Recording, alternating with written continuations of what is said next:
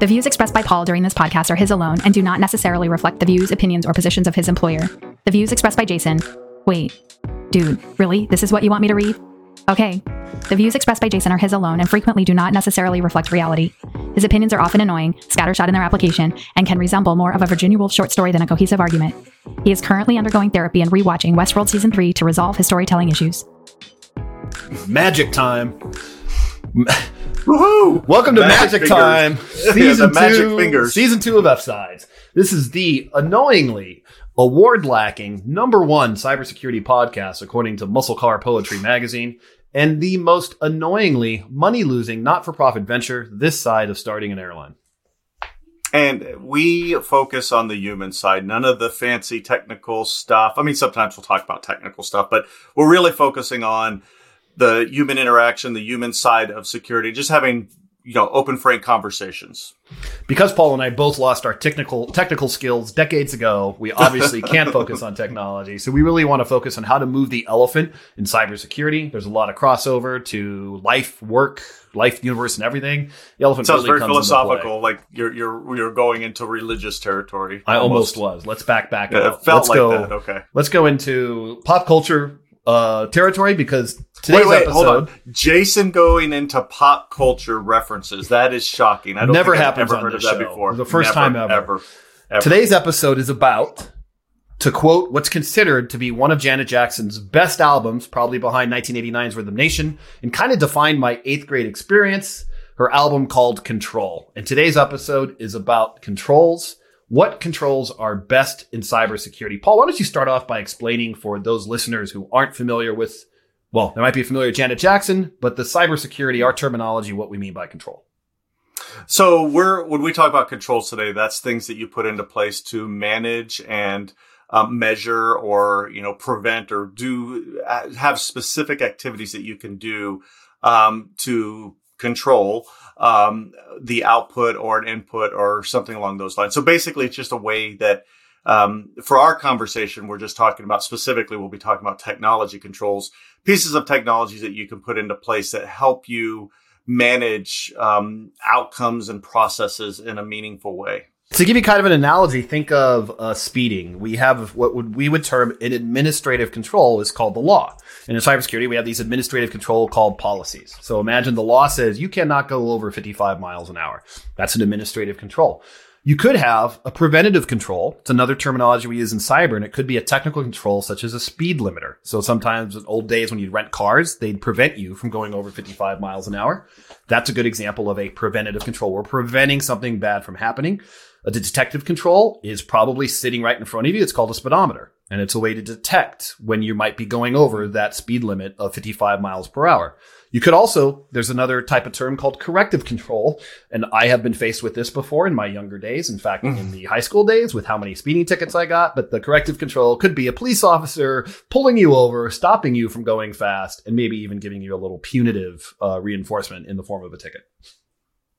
That was a very good walkthrough. I could tell that hit you very close to your heart, Jason. Thank you for sharing that. I had a very rocky upbringing with a 1968 Mustang Fastback that got me a lot of tickets back in high school. Oh, wow. While listening to Janet Jackson.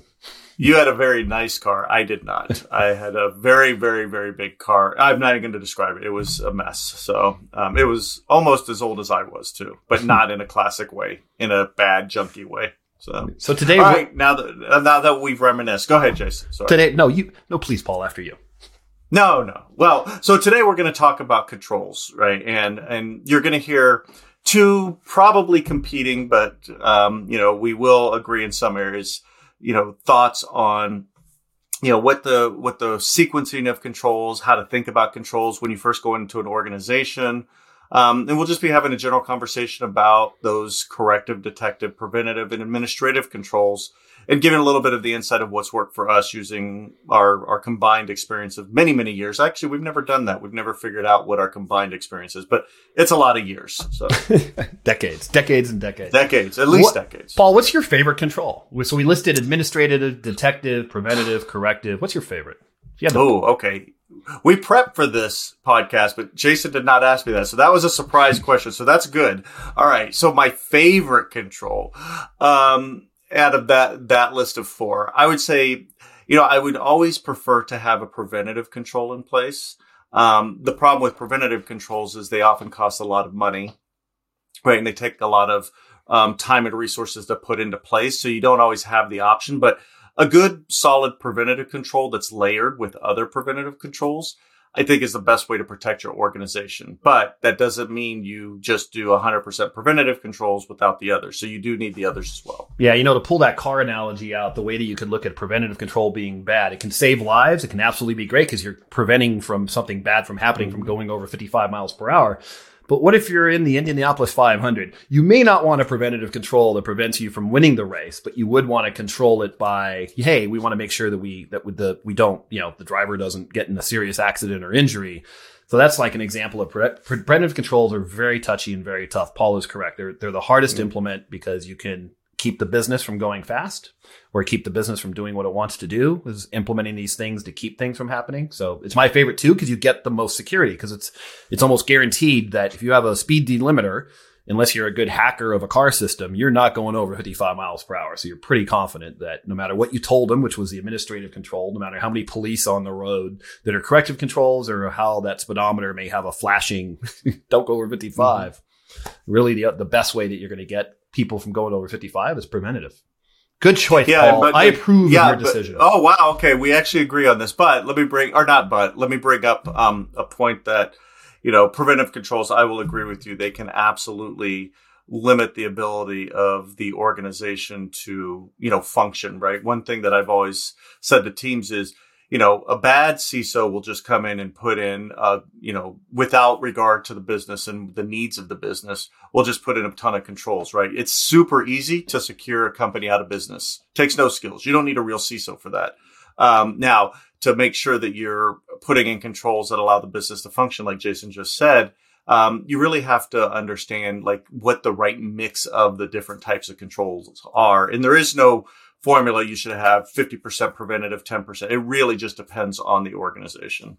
And that was Paul's opinion on the right percentage and right ratio. We're probably going to end up agreeing at the end of this. We always end up finding it. We thought we were disagreeing, and we're like an old married couple. It's horrible. Yeah. We get to the same conclusion eventually, just different paths. I believe there's a roadmap, a way to implement controls, and I absolutely believe it all starts with administrative controls, which is your policies. It's basically saying, don't drive over 55. Make sure you buckle your seatbelt. These things that we tell people to do when you read your information security policy, I absolutely believe those are probably where you start.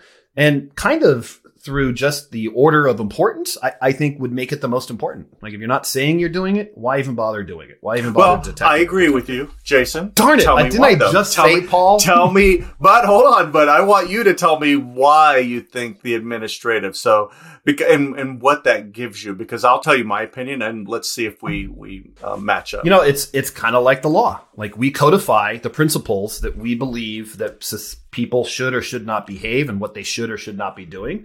And without that, you can't be, what am I being arrested for? Oh, nothing. I just felt like arresting you. Why can't I drive over 55? Well, it's because you need that base framework, that base idea of this is what you can and cannot do to keep this company secure. That's really what policies are. Policies are, technically it's a risk tolerance. It's like, how much risk do we want? Hey, we don't care. We're risky as heck. You wouldn't have any policies. It's the wild, wild west of computing. You can do whatever you want, whenever you want. You don't need to change your password. You can share your password with your mother, your grandfather, the stuff that would make you really risky. So the more policies and the more controls that you say in your administrative controls, the more you have, the more secure you're going to make the organization and the less risk tolerant.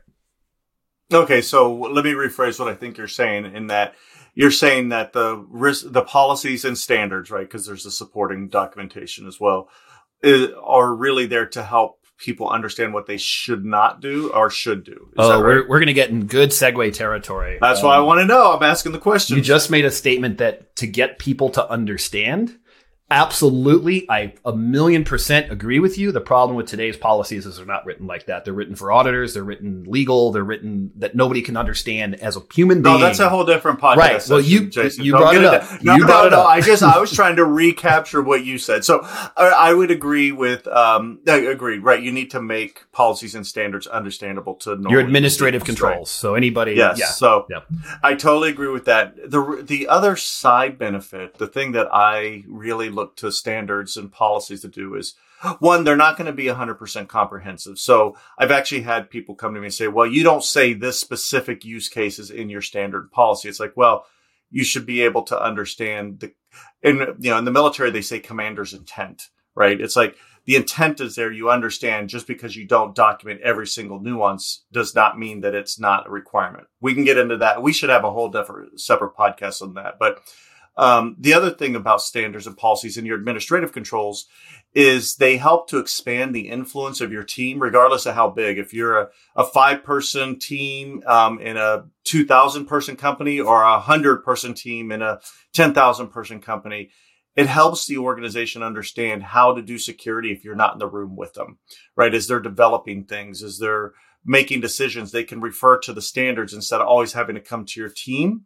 Now come to your team for guidance, but it really expands your influence in an organization. And that's why it's one of the first things I get out there because, when I'm not available to get in to a conversation with technical people, I can show them the standards. They immediately understand and are able to make decisions with that. And then I can come in. So we later. both agree administrative controls are very, where very to start. Very, Yes. very. I would say they are the most important.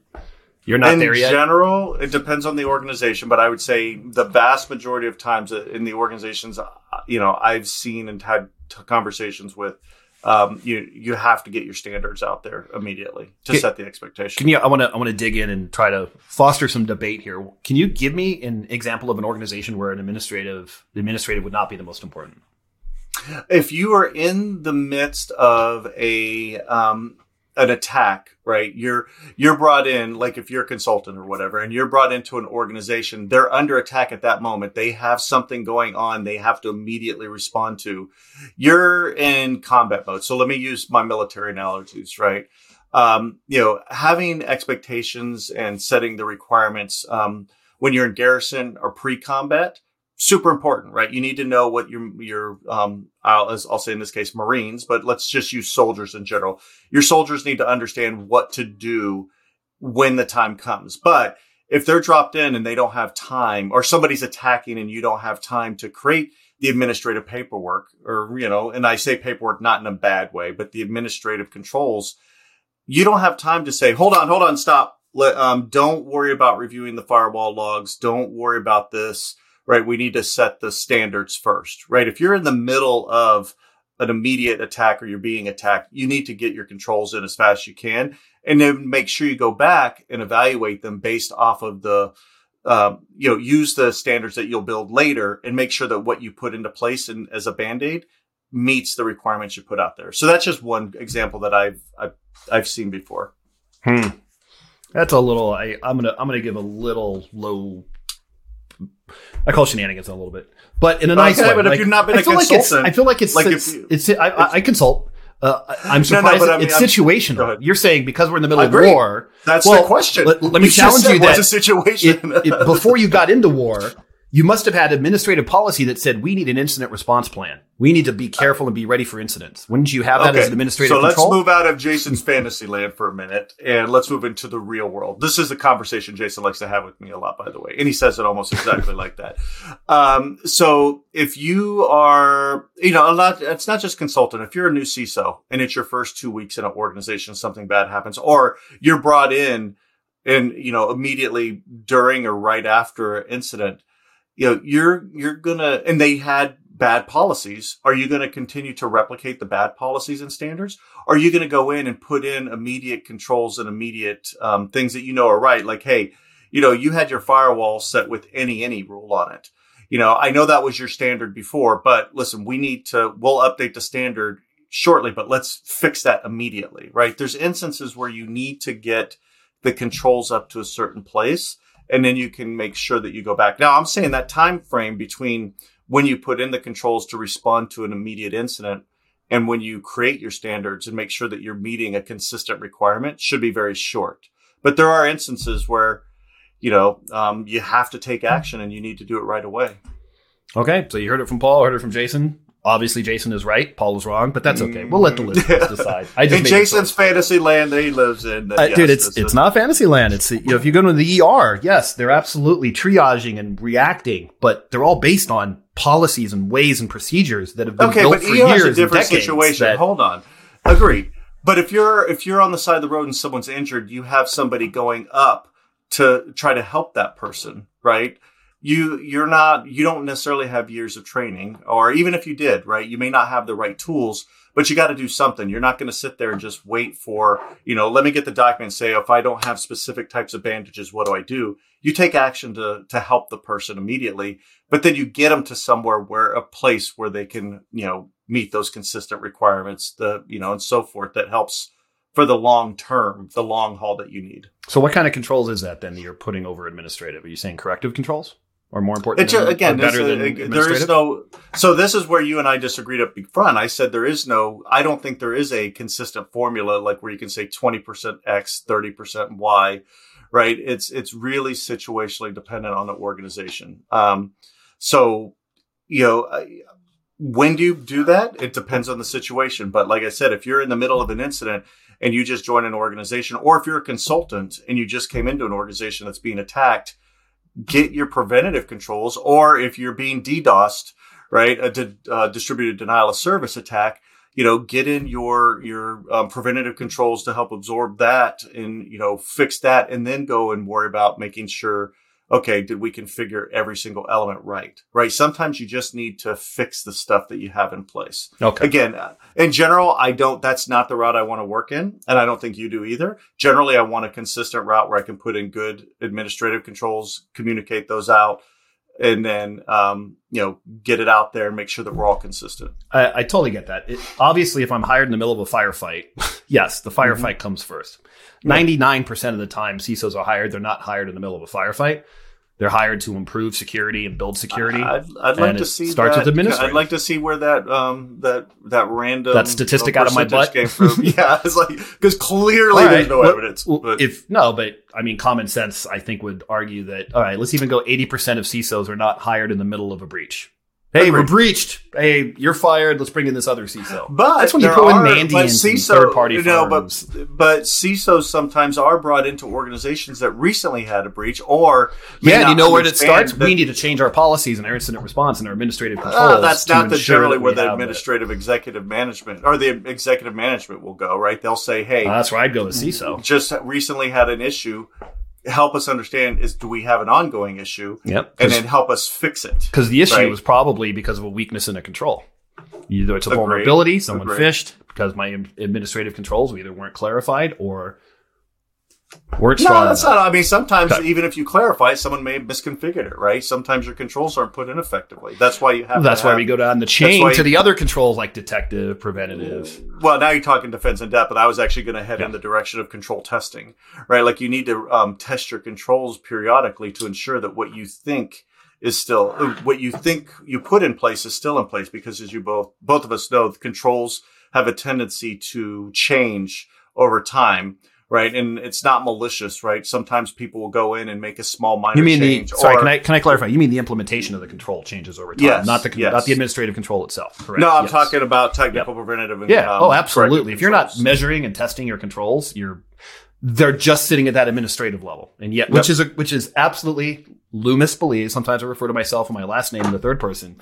Loomis absolutely believes it all starts with administrative controls, and it's the number one place to start and number one importance. Then you go down the chain and start applying. Loomis believes in all situations it starts with administrative. Paul says in most situations. Yeah, it's really situationally dependent. Yeah. See, I'm far more flexible. In the Marine Corps, we had a term called separate. You'd make a very good consultant. Very good consultant. Hey, what should we do here? Well, it depends. And if someone came to me and said, "What should we do?" I would have a clear action. I would say, depends. It depends. How much are you paying me? I'm just kidding. I would think of the fog of war, right? Because the thing I always think about, but you bring up a good point, right? Is you don't want to just blindly put things in either, right? There's the fog of war, right? You don't know what the situation is. And for our listeners, the fog of war is just a term to, you're looking at a situation based off of the environmental variables that are that you can perceive at that point, right? So if you're if you get dropped in the middle of a firefight, you only know that there's bullets going around you, right? But if you're, at the command headquarters with a drone overhead, you can see, oh, okay, this is what's going on. You get a better view. So, it really makes sure, again, there's never one right way. And I think Jason would even agree to this. There's no one right way to do it. But if you have the choice, administrative, I think, is a really good way. I mean, that's the best way to start because you expand your influence across the organization. You set the expectations. And, there's always a way, something to go back. You know what the principles you want to live by are. Yeah. So we kind of agree? I think, this is how Jason and I will. I like more it's my way or the highway. Arguing, and then we'll get to the same place eventually. So. We end up at the same place. We're both CISOs. We both know that the end goal is the same. Is how we get there, but different. So, we mentioned measurement. So I'm going to go with my next favorite control. First is administrative. The next favorite is detective. Agreed. And apps, hands down, like knowing, and that tells you sort of that metric is how well is that metric performing? Am I really, like, for example, endpoint detection and response? Not only is it detecting bad things happening, but to me, a control is measuring the effectiveness of that control. First off, is my my endpoint detection deployed across the organization? I have a pop reference for you. And you tell me if you know circa 1978.